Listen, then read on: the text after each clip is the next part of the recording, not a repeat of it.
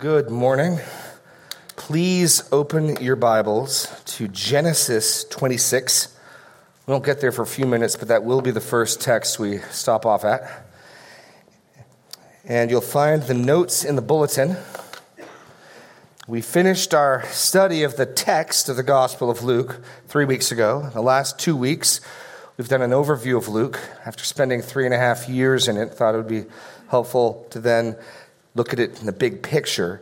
And this week and the next 1 or 2 weeks, we'll be looking at some major themes in Luke. It's just after this much time in Luke, I'm going to have a hard time letting it go. We will move on eventually. We'll be moving on to the Psalms. But major themes in Luke, especially themes that may not jump out right at you. The theme I want to look at this morning is Jesus meals with sinners. Jesus meals with sinners, what that means for us, what that means in light of the Old Testament, and what that means for the church. It may surprise you to learn that Luke has more encounters of Jesus at table with people than all the other Gospels. It's a major charge brought against him. And the early church learned a lot from Jesus' practice of table fellowship. And so I want to spend our time this morning looking at this issue.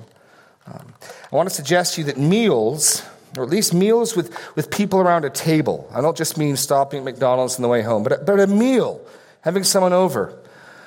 Fellowship, or as I'm referring to as table fellowship, is a big deal in the Bible. It's a very big deal.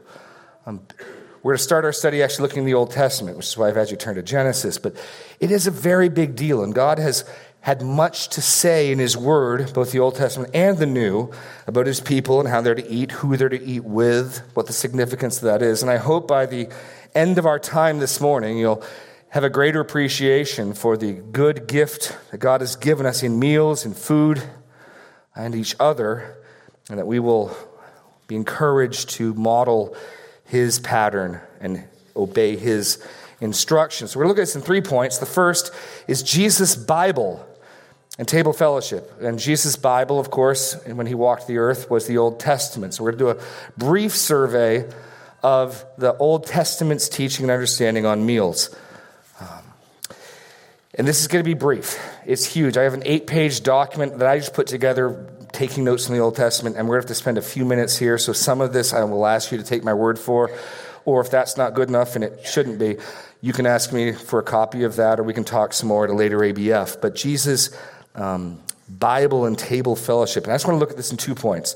The Old Testament's teaching on meals between man and man, or woman and man, or family, whatever, and meals between God and man, meals in the life of the religious life of Israel.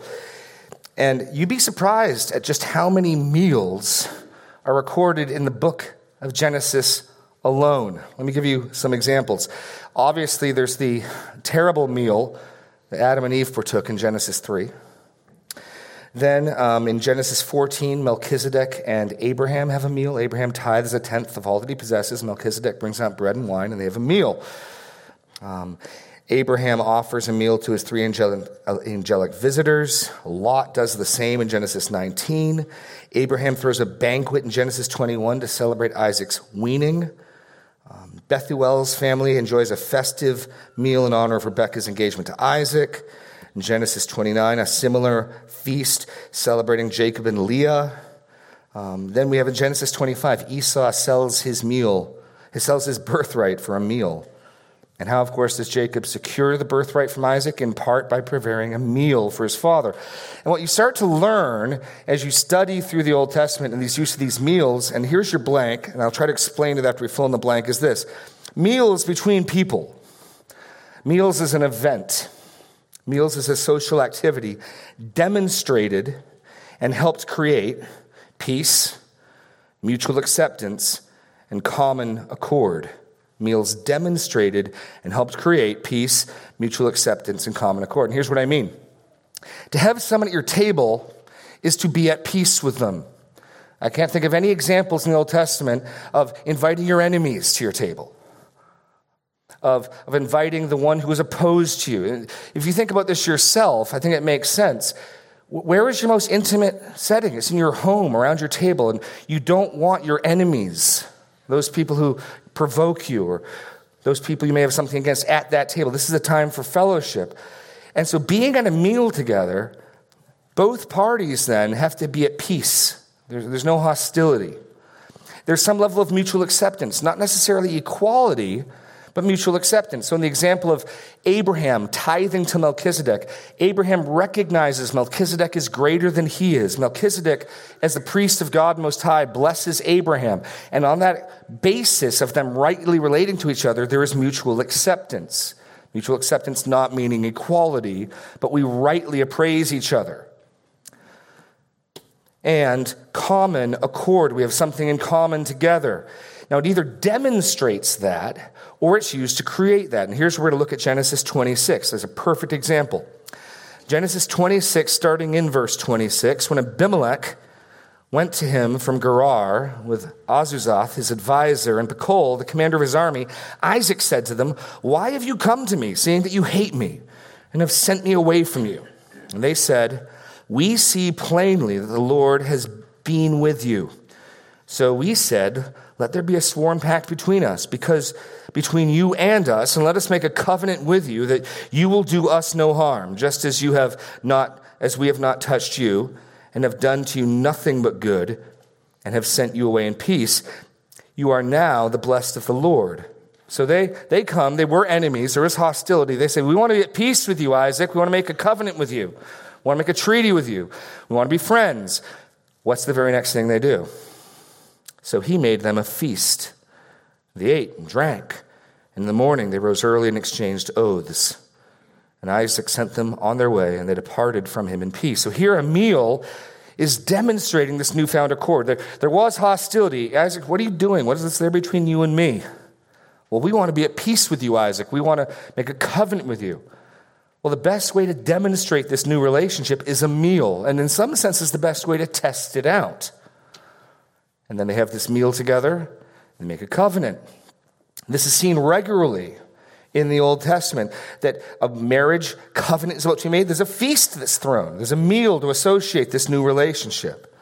And I don't have time to go through the entire Old Testament on this. But again, the basic concept is this: to be at table with someone, to invite someone into your home, to be sitting around a common table with a common food. And normally you're eating from a common bowl. It's much more intimate in many respects than our meals now, where I have my own silverware, my own plate, and my own bowl. It's much more intimate in that sense. It demonstrated, it shows, and it helps to create peace, mutual acceptance, and common accord. Now, because of that, a violation of such a meal is a great offense. A violation of such a meal is a serious offense. And I can think of at least two examples in the Old Testament to prove this point. I'll give you actually three. The first is the example of Ishmael. In Genesis, Ishmael was the firstborn, in one sense, of Abraham. But he was born of the servant woman, and God sent him a child of promise, Isaac. And originally, they all dwelt in one home together until the weaning of Isaac. And in Genesis 21, 8 through 10, we read, "The child grew and was weaned, and Abraham made a great feast on the day that Isaac was weaned. But Sarah saw the son of Hagar, the Egyptian, whom she had borne to Abraham, laughing." And this is meant to be understood as scoffing or mocking. Ishmael is a teenager by now. He's already been circumcised. We know he was 13 when he was circumcised. He's older than that. So she said to Abraham, "Cast out this slave woman with her son, for the son of the slave woman shall not be heir with my son Isaac." What's the context? Abraham is celebrating the weaning of his child of promise, this miracle child born to him and to Sarah in their old age. God has kept his promise. God gave him the son. He invites his friends to celebrate with him. And here is one not celebrating, but mocking. And so he needs to leave. He's violating the spirit of the meal. This is a meal of celebration for God's promise and his faithfulness. Here's someone violating that protocol. He's told to leave. Or you think of how angry Esau is, and Isaac himself, when Jacob dresses up, puts the fur on his hands and arms, and serves a meal, which again is associated with a covenant or a blessing. He betrays that. One other example in the book of Judges. Remember, Judges is meant to show you how messed up things are, and so we need to read the story of Jael and Sisera in that light. So Sisera's fleeing, and Jael invites him into her tent. She offers him a bowl of milk, tells him she'll stand guard. She offers him hospitality. She offers him food, and then stabs a tent peg through his head while he sleeps. And it's shrewd, but it's a complete and total betrayal of fable fellowship. This is one of the chief torments of the Messiah himself in the Psalms. It is my friend who I ate with regularly, who has lifted his hand up against me. If it were my enemy, I could stand it. It is my close fellow. So between man and man, it demonstrates and creates peace, mutual acceptance, common accord. And when one violates this protocol, one betrays it, blasphemes it, it's a serious offense. Esau was upset. Okay, we got to move quickly. So let's now look at meals between God and man. Meals between God and man. And just pause and think about it. Feasts were a large part of and were central to Israel's religious life. You have the Feast of First Fruits, the Feast of Weeks, the Feast of Trumpets, the Feast of Booths, Passover. You were regularly gathering and feasting as a faithful Israelite throughout the year. And that's a large portion of their worship. And if you go on and think of the dietary laws, point 2, that were required for ritual purity, the Lord God had a very great concern with how his people ate. Who they ate with what hands they ate, what food. You think of Daniel refusing that he will not eat the delicacies of the Babylonians, being faithful to God. And this dietary laws are required for ritual purity.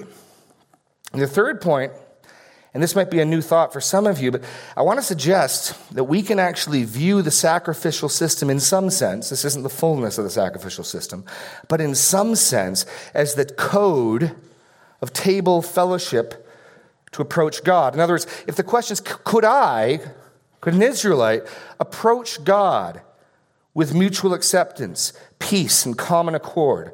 Could I approach a table with God? The sacrificial system in some sense can be seen as that. We don't need to turn there, but in Leviticus 7, the law for the peace offering is given. In the peace offering, a portion is set apart for the Lord, a portion is set aside for the priest, and a portion is set aside for the person who gives it to eat. So here's this meal. The burnt offering goes up as a savoring aroma to the Lord. He doesn't have a body. He doesn't consume food in that sense. And the priest and the one who offers it eat. And consequently, if you're going to approach God's table in that sense, if you're going to approach him and try to have this type of peace and accord with him, there's a lot of washings, a lot of rituals, a lot of hoops you need to jump through. As a friend of mine said, a meal with God is a black tie affair. But there is a sense in which you can approach, and you can be at peace with God. You can enjoy, in some sense, that type of fellowship. And the sacrificial system, in some sense, pictures that, which is why point 4 here, similarly, just as there's great offense when meal and meal etiquette is broken among man, there is great offense. Violating this code was a serious offense. Let me just read to you in the protocol from Leviticus 7 about the peace offering. One of the offerings that can be given, but this one particularly where the person offering it also eats in the presence in the temple. If he fails to eat it, if he saves it for later for a snack, he is to be cut off from the people. I'll pick it up in verse 15. The flesh of the sacrifice of his peace offerings for thanksgiving shall be eaten on the day of his offering. He shall not leave any of it until the morning. But if the sacrifice of his offering is a vow offering or free will offering, it shall be eaten on the day that he offers his sacrifice. And on the next day, what remains of it shall be eaten. But what remains of the flesh of the sacrifice on the third day shall be burned up with fire. If any of the flesh of the sacrifice of his peace offering is eaten on the third day, he who offers it shall not be accepted. Neither shall it be credited to him. It is tainted. He who eats of it shall bear his iniquity. Flesh that touches any unclean thing shall not be eaten. It shall be burned up with fire. All who are clean may eat flesh, but the person who eats of the flesh of the sacrifice of the Lord's peace offering while an uncleanness is on him, that person shall be cut off from his people. And just 3 chapters later, we have the example of Aaron's sons, Nadab and Abihu, who in their temple service offering incense, offer strange or unordered fire and are burnt to death. So one way I want to suggest you can look at the sacrificial system is as a code for drawing near to God in this type of table fellowship. And just as there's a great offense horizontally with man when that is betrayed, so God likewise is insistent that those who would draw near him would be holy. And if they do not obey the protocol, they will be cut off. Now, this ultimately leads to the Jewish understanding of their separation from the Gentiles. And it's not just the Pharisees who didn't believe you could touch Gentiles. Peter himself in Acts 10 admits that it's not lawful for us to eat with Gentiles. Now, even though there is no specific prohibition in the Old Testament against eating with Gentiles, by clear and direct implication, that comes out almost necessarily as a consequence. Because the notion of uncleanness is it contaminates. And if you touch something unclean, you become unclean. And these uncircumcised Gentiles who do not have promises from God are walking around constantly in a state of uncleanness and in a setting where you're eating from common bowls. You will inevitably touch something they touch. You yourself will become unclean. So as an almost absolute necessary consequence, there will be separation. So what you see largely in the Old Testament is, and I'll read a quote here from Craig Blomberg, eating and drinking in Genesis are thus never ordinary matters. That's not to say Abraham and his descendants did not normally eat ordinary meals, but the ones chosen for inclusion in this book all convey additional meaning, usually in the establishment of harmony or peace, where there has been estrangement, or in celebrating important gifts of God to his people. At times, however, they turn into occasions for treachery and deceit, most notably between Jacob and Esau, sin made all the more heinous because of their links with the meals at which they occurred, which should have been completely happy occasions. And then speaking of the sacrificial system, he writes this, these meals, he's referring to the ones prescribed in Leviticus 7, all of them involve food of some kind or another that Yahweh was believed to consume. In some sense, and in some cases, the priests who officiate can eat a portion of the meat. What is unique in the fellowship or peace offering are even those offering the sacrifice join in the meal. All who eat must be ritually clean, just as the sacrificial animals must be unblemished. Purity and holiness remain dominant objectives throughout. So, this is the context that Jesus is living in Luke. Meals are a big deal. Welcoming someone into your home, inviting them to your table, is declaring your peace or your intent to be at peace, your commonality. So who you eat with then demonstrates to anyone watching who you're at peace with, who you have accord with, who you accept, who accepts you. And this is, of course, now if you turn now to Luke, chapter 5, one of the issues that offended the Pharisees. And again, that notion of contamination. You eat with someone who is unclean, you become unclean. Now, Jesus, in Luke 5, has just claimed radical divine priority and prerogative. He's just forgiven the paralytic.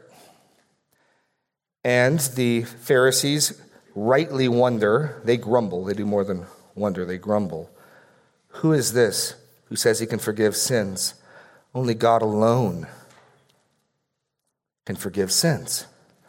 And Jesus says, I do have that authority. So Jesus has made huge claims of his association with God. Remember how God is very clear about the unclean not coming close, about someone who wants to come and as it were, have a meal with him. If he's unclean, he's to be killed, cut off. Well, pick it up in 27. After this, he went out and saw a tax collector named Levi sitting at the tax booth, and he said to him, "Follow me." And leaving everything, he rose and followed him.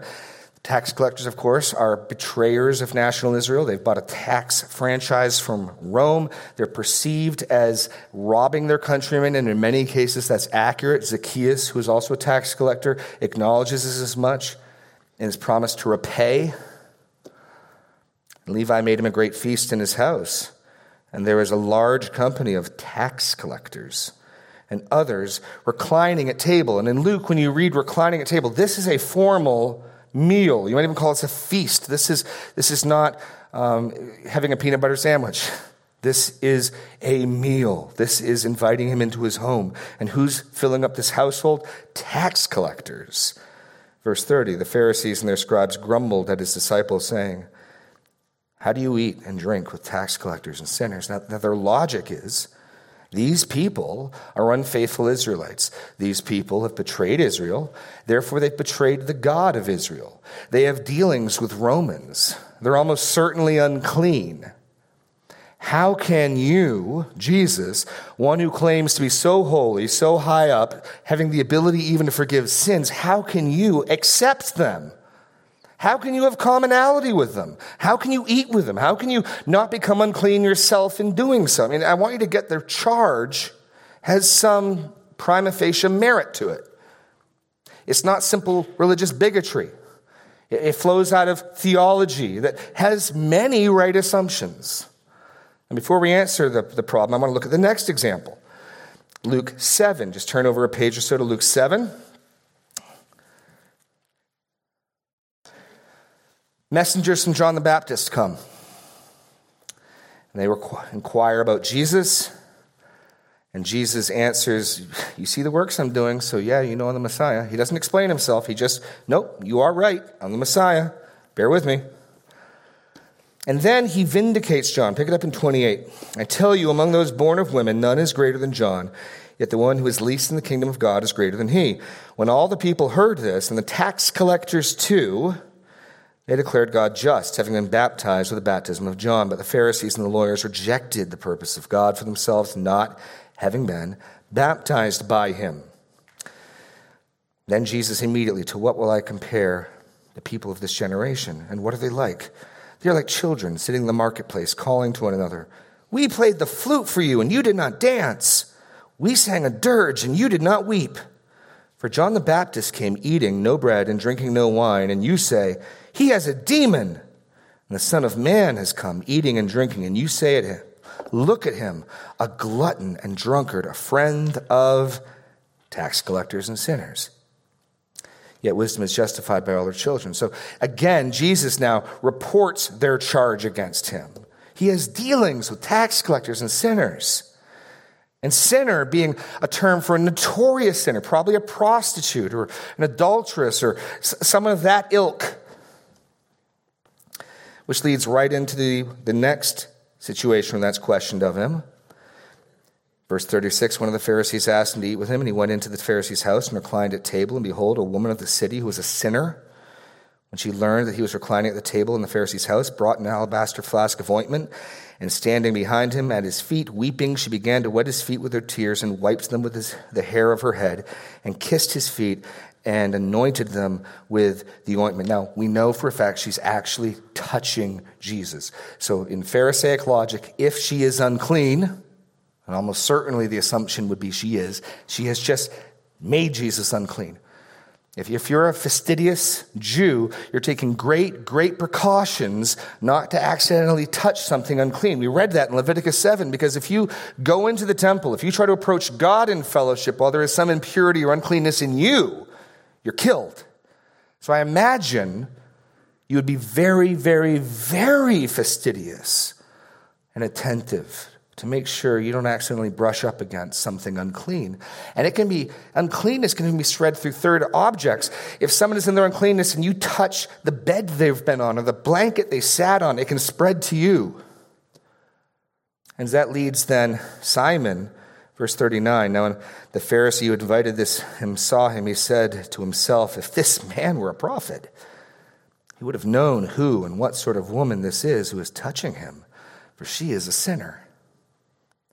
Now, Simon isn't necessarily condemning him, but he's certainly, this doesn't fit. If an average, everyday Jew is going to avoid the unclean, how much more so a holy and righteous prophet? And then turn to Luke 15, where the accusation is made most clearly, and it's its longest answer.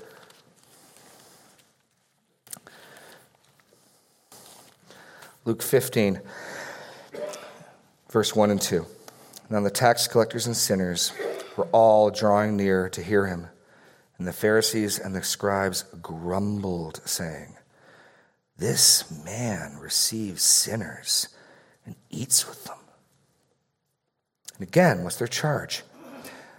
The scum of Israel, the lowest of the low, the most despised and wicked people in Israel are flocking to Jesus, and he welcomes them. Come on in. There's a seat at my table. And in doing so, the understanding, if you go back to the top, is he is recognizing some mutual acceptance. How could you accept such people? Read the condemnations of the law upon them. There's some peace between them, and there's some commonality, some common accord. How on earth can the Messiah, the Holy One of Israel, the Christ of God, how on earth can he comport himself in this way? Scandalize them. And I want to consider, before looking at Jesus' answer, but turn back to 5, because that's where we'll start looking at his answer, the ways Jesus does not answer. Now, my pastor's pen next month will sort of rehash some of this. But Jesus does not respond the way you and I might be tempted to respond. Who are you to judge? Their sins aren't that bad. We're all sinners after all sins equal, so they're no worse than you. They're just as fit for my table as you. He doesn't answer that way. He doesn't try to minimize their sin. In fact, in dealing with a sinful woman, he explicitly affirms her sinfulness. Her sins, which are many, have been forgiven. Now, Jesus never tries to minimize the sinfulness of these people.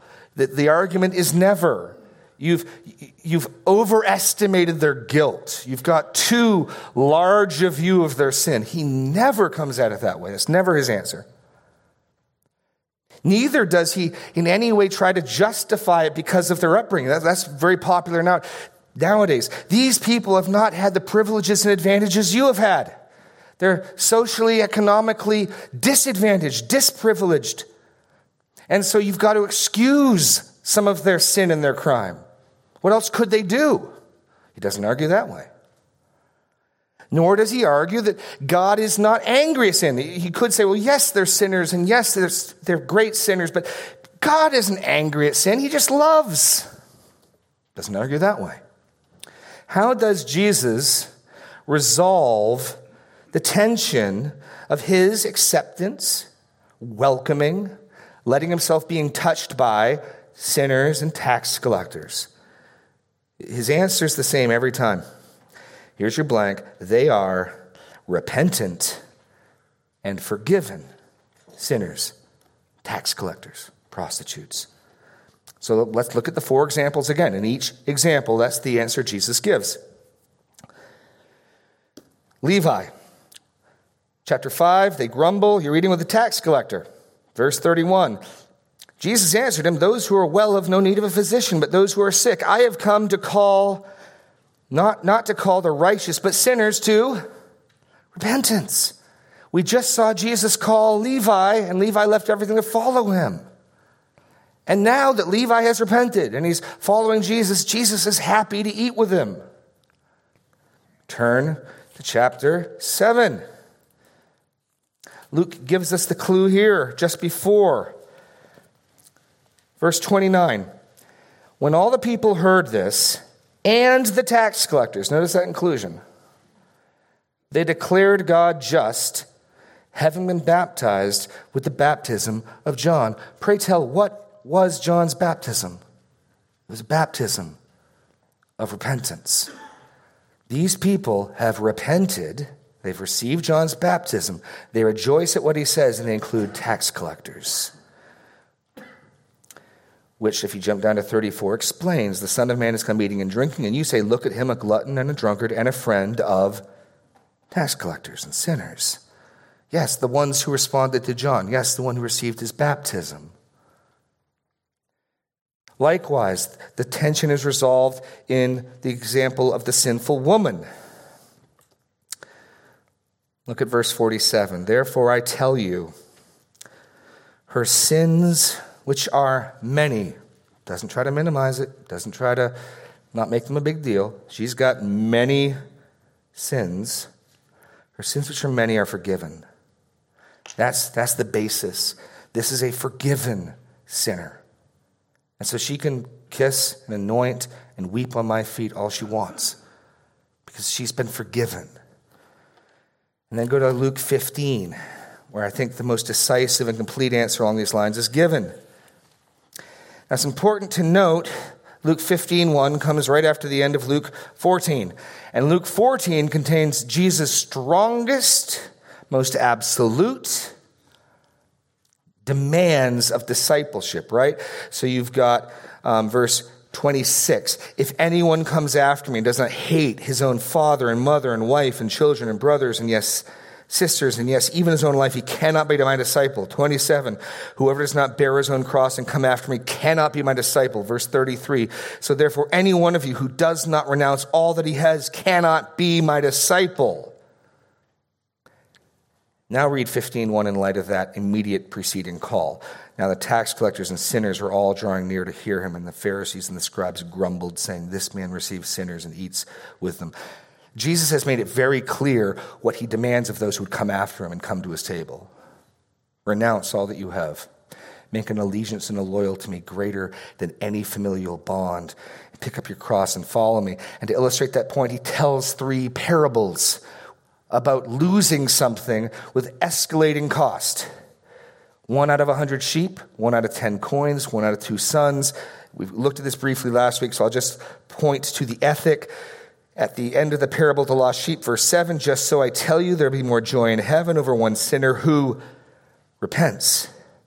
The joy is not over sinners. This joy is over sinners who repent than over 99 righteous persons who need no repentance. And then the parable of the lost coin, verse 10, just so I tell you, there is joy between angels of God over one sinner who repents. And then, of course, the parable of the prodigal son, we see explicitly and clearly the prodigal son's repentance. So Jesus' answer is he will gladly welcome. There's a party in heaven when repentant sinners come to him.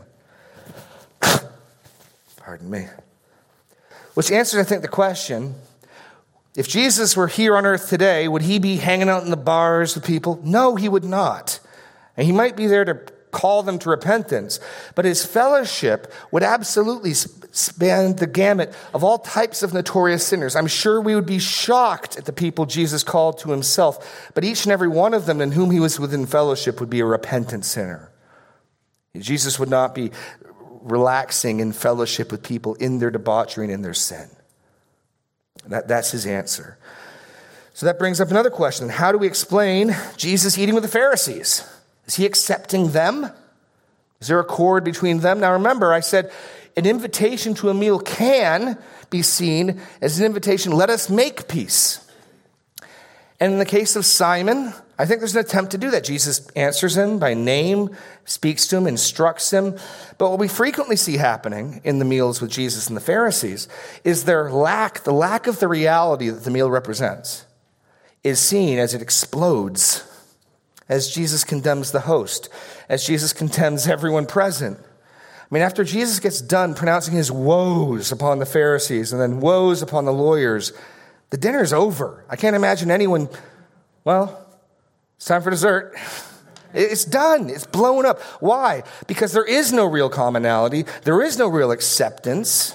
They don't accept him for who he is, and in their unrepentant state, he doesn't accept them. They have not assumed his ethic. But Jesus will go to the Pharisees' house for dinner in the hopes that perhaps there may be peace. Perhaps there might be commonality. But he never compromises the truth. He never says, well, I don't want to be an impolite guest. I don't want to be rude. He shatters the facade when the reality of their lack of commonality, their lack of peace is made evident.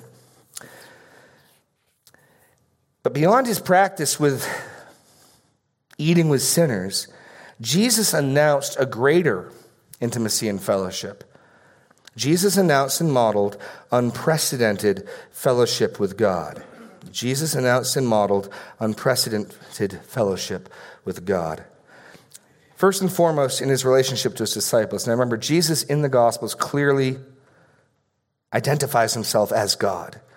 Now this reminds you of the sinful woman that he let cling to his feet, kissing them and weeping on them. Such intimacy is never seen in the Old Testament temple worship.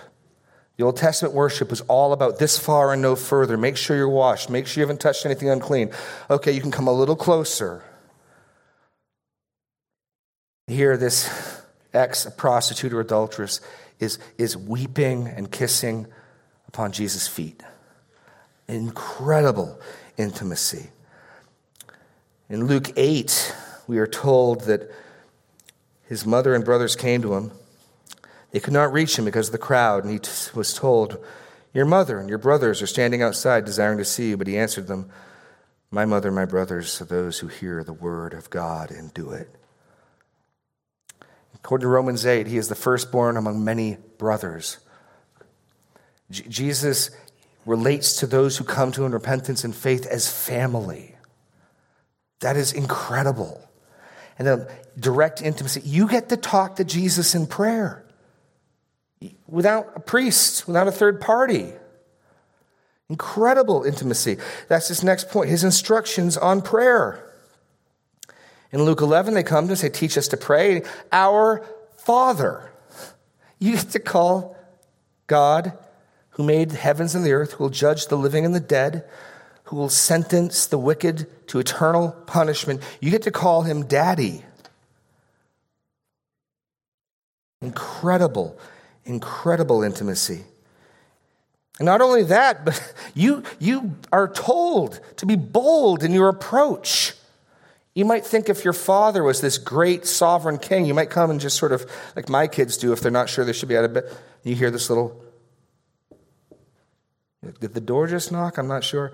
What is it?" And then one of the kids asks if they can listen to music a little longer or something. No, we're told to just come and bang on the door like a man who's received a traveling guest and he wants to offer him hospitality and he doesn't have enough food. So he goes to his friend and his friend says, "I'm in bed." He just keeps banging on the door till his friend gets up. He says, we need to pray like that. We need to pray like the persistent widow, just relentlessly. I mean, it's remarkable, the intimacy that Jesus announces that we can have with God. And you may not have thought to think of this, but you can almost describe all of redemptive history in terms of meals. There was a very poorly done meal in Genesis 3. It led us to great problems. But Jesus drank the cup of the Father's wrath, which means we now await the wedding feast of the Lamb. The consummation of the age at both ends, beginning and end, is a meal. We await a messianic kingdom where, according to Jesus, we'll be eating at table with Abraham. He tells the disciples in Luke 22, "I will not drink from the cup of the vine, the fruit of the vine, until I drink it with you in the kingdom." And so one of the excellencies of the age to come is there will be table fellowship among God's people with Abraham, Jesus involved, supping around a common table. And all that implies,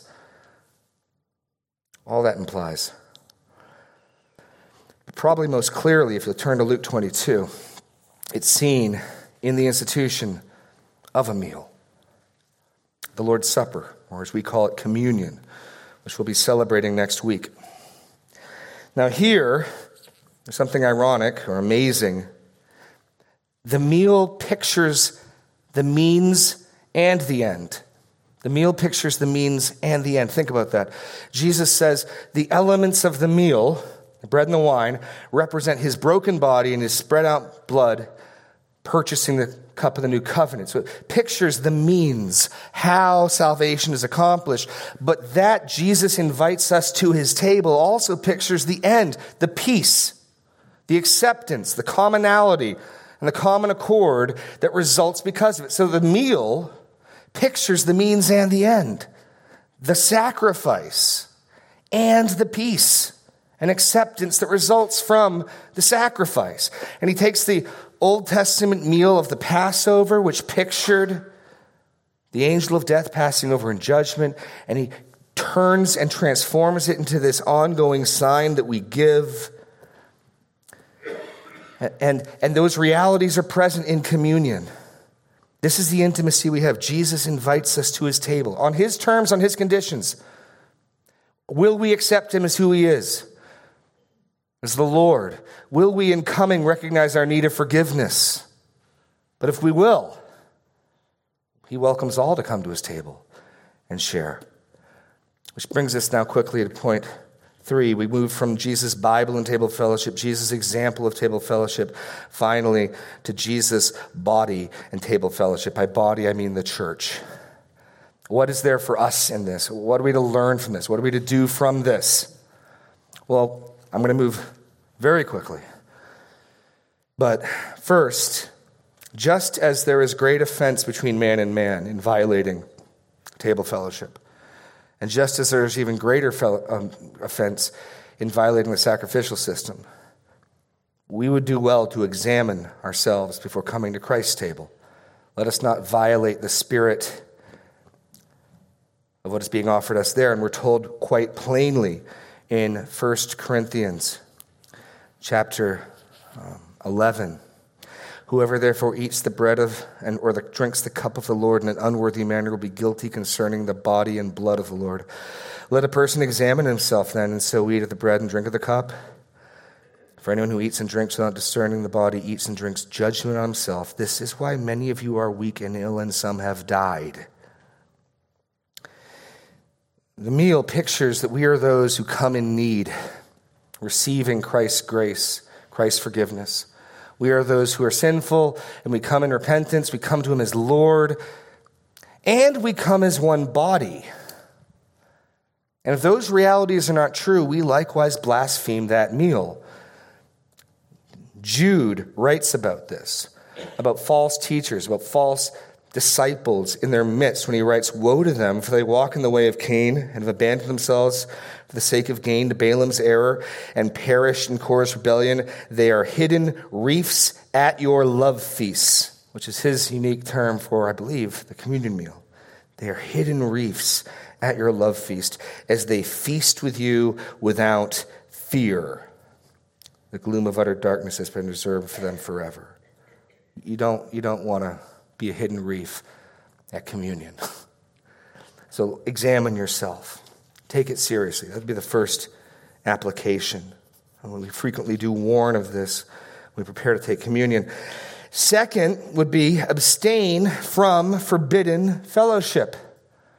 Because who you eat with and who you fellowship with matters. Turn to 1 Corinthians 5.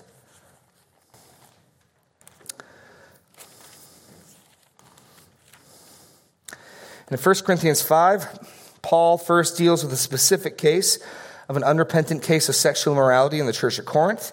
He deals with that specific case. Then he responds to some questions they asked him in a letter they sent to him about a more broad sense. Pick up in verse 9. "I wrote to you in my letter not to associate with sexually immoral people. Not at all meaning the sexually immoral of this world, or the greedy and swindlers or idolaters, since then you would need to go out of the world. But I am writing to you not to associate with anyone who bears the name of brother, if he is guilty of sexual immorality or greed, or is an idolater, or reveler, or drunkard, or swindler, not even to eat with such a one. For what I have to do with judging outsiders, is it not those inside the church whom you are to judge?" So God cares who you and I eat with. And there are people we are forbidden to welcome to our table. You see, God's body, Christ's body on earth, is meant to image and picture the realities in heaven. And when someone is alienated from God from their unrepentant sin, when someone has not heeded the call to return, they are out of fellowship with God. And likewise, God wants his body, his church, to model that breaking of fellowship. It is a kindness. Paul goes on to say it's done that their soul might be saved on the last day. It's not done as a shunning. But there are people who are forbidden to fellowship with. There are people who are forbidden to invite to our table. Because these things matter and it's serious. They are at war with our God. How can we pretend that we, his emissaries, are at peace with them? Likewise, we're forbidden from inviting to our table false teachers. These are the instructions given in 2 John. "If anyone comes to you and does not bring this teaching, do not receive him into your house or give him a greeting, for whoever greets him takes part in his wicked works." So if a Jehovah's Witness comes to my door and we're having a conversation, he gets thirsty, I'd probably give him a glass of water. I'm not inviting him to my table. I'm not inviting him to my home. Come and sup with us. No, that's not happening. So examine yourself before you come to Christ's table. Abstain from forbidden fellowship. And let me make one brief comment about the forbidden fellowship with unrepentant sinners. When they repent, we're supposed to restore that. And Jesus taught that clearly in Luke. In Luke 17, pay attention to yourselves. If your brother sins, rebuke him. If he repents, forgive him. If he sins against you 7 times in the day and turns to you 7 times saying, I repent, you must forgive him. When you turn to the Lord and say, I repent, he invites you to his table. And I think what Jesus is saying is that peace in the body, it can be broken by sin. There can be an issue of sin between two people. But when it is resolved, when the person repents, we are back at peace. In other words, there's no room for, I forgive him and I love him and I don't like him and I don't want to see them. If you're not willing to have someone at your table, you're not at peace with them. You're to forgive as God forgives. God says, I forgive you, come to my table. If you're unwilling to say that to the person you claim to have forgiven, you haven't. Not like your Father in heaven forgives, and that is the standard. Forgive us just as we forgive those who sin against us. So sure, unrepentant sin can break fellowship, but as soon as repentance is in place, it is restored. Which leads us to point C. Engage in lavish hospitality. Engage in lavish hospitality. We were aliens and strangers, and Christ came and he sought us, and he invited us to come and sup with him, to eat at this table. He made us his friends who were his enemies. We should be likewise doing the same. Jesus rebuked the Pharisees for a failure to do this in Luke 14. They were all concerned with the honor associated with a meal. Because remember, part of a meal is rightly esteeming somebody. And so Abraham rightly recognizes that Melchizedek's greater than him. Okay, we have an understanding. We can, on that basis, have a meal together. Well, then we need to know who's the greatest. And so they're trying to figure out what seat to sit in. They got all caught up in that element of things. Because meals and feasts can be a way of showing honor. Absolutely they can.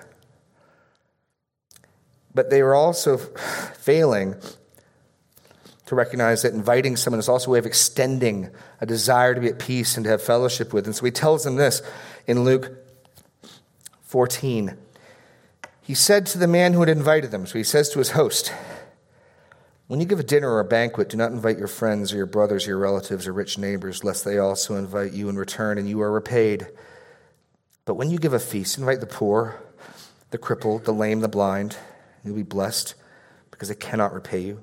Now, does that not more picture our Father in heaven who invites us, strangers, aliens, exiles, Gentiles? He invites us to come in. He goes out and he seeks us, which pictures our Father's heart. So we're told to be lavishly hospitable. And the Greek word for hospitality literally means a lover of strangers. And so this is more that aspect of hospitality where I want to create peace. I want to have oneness. I want to be in accord with you. Come to my table. Let's see if we can do that.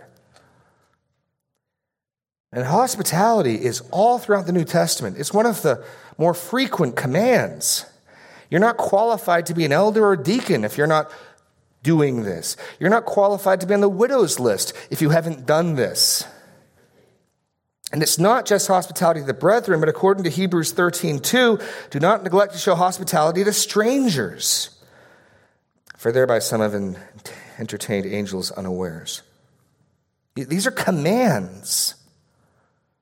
God has done it for us. Christ has modeled it for us, and he wants his body to act in the same way.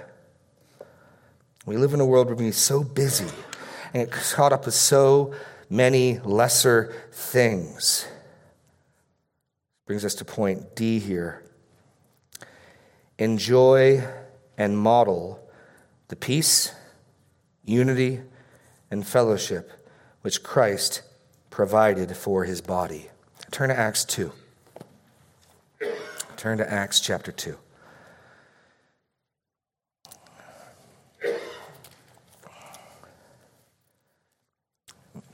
God has adopted us as his sons. Christ is not ashamed to call us his brothers and sisters. And he would have us treat each other in the same way. And that is exactly what the early church did in Acts 2. Peter got up, he preached at Pentecost, thousands were saved. Verse 42, you're going to see it twice in the coming passage.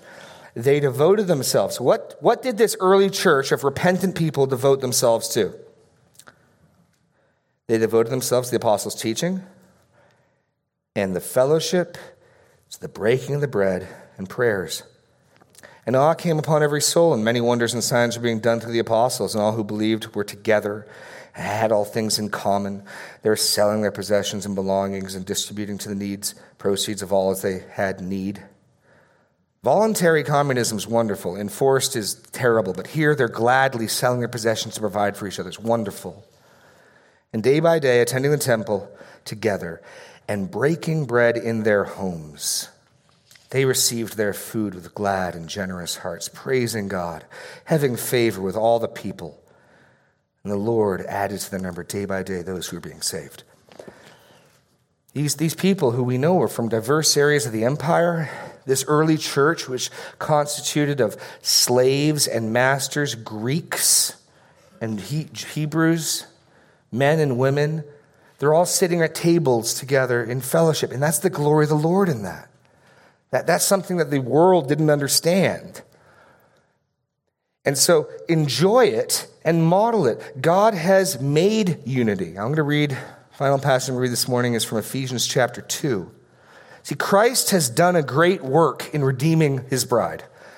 And he intends to be glorified for it. Listen to this.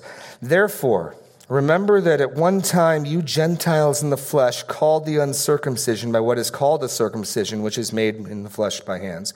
Remember that you were at that time separate from Christ, alienated from the commonwealth of Israel, strangers to the covenants of promise, having no hope and without God in the world. But now, in Christ Jesus, you who were far off have been brought near by the blood of Christ, for he himself is our peace.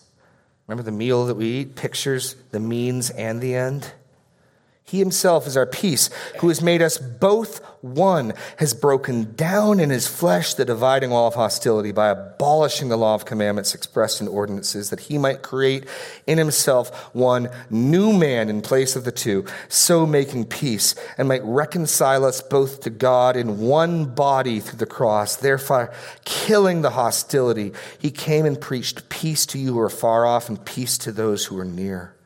And through him we both have access in one spirit to the Father. So then you are no longer strangers and aliens, but you are fellow citizens with the saints and members of the household of God. God intends his household to eat together. And the glory of the Lord is seen in rich and poor, Jew and Greek, slave and free, fellowshipping in each other's homes, demonstrating this commonality. This is what the early church was devoting themselves to. And so I believe we are a church that does this well. I'd encourage you to do it better still. If your schedule is so busy that having people to your table or accepting invitations to others' tables is difficult, can I suggest to be obedient, you need to alter your schedule? This is a priority. Part of the reason I did this message is because I don't think we realize the priority put on these things. We should regularly be making time to bring people into our homes, bring people to our table, going to others' tables, and not just our friends, that's good as well, but also reaching out, trying to make new friends, new peace. We're commanded to show hospitality. And the glory of Christ's body is seen not just when we hang out with and we invite the people over who we like and like us and look like us, but when the diversity of the body is seen in the diversity of people around a table. Christ put the expectations of the Pharisees on their head. If people would come to him understanding who he is, if they'd come in repentance, he would welcome and celebrate anyone coming. And if God has welcomed someone else sitting next to you, who are you to reject them? He has made us one body. He has made us one household. He has made us one family. And now he calls upon us to enjoy that and act like it. Act like it. Jesus eats with sinners, and we should too. Let's close in prayer. Lord God, how glorious and wonderful it is that you sought us while we were your enemies, and you have made us your friends. More so than just friends, we are your sons and your daughters. We are your brothers and sisters. We are your household and your family. God, it is difficult for us to act like this.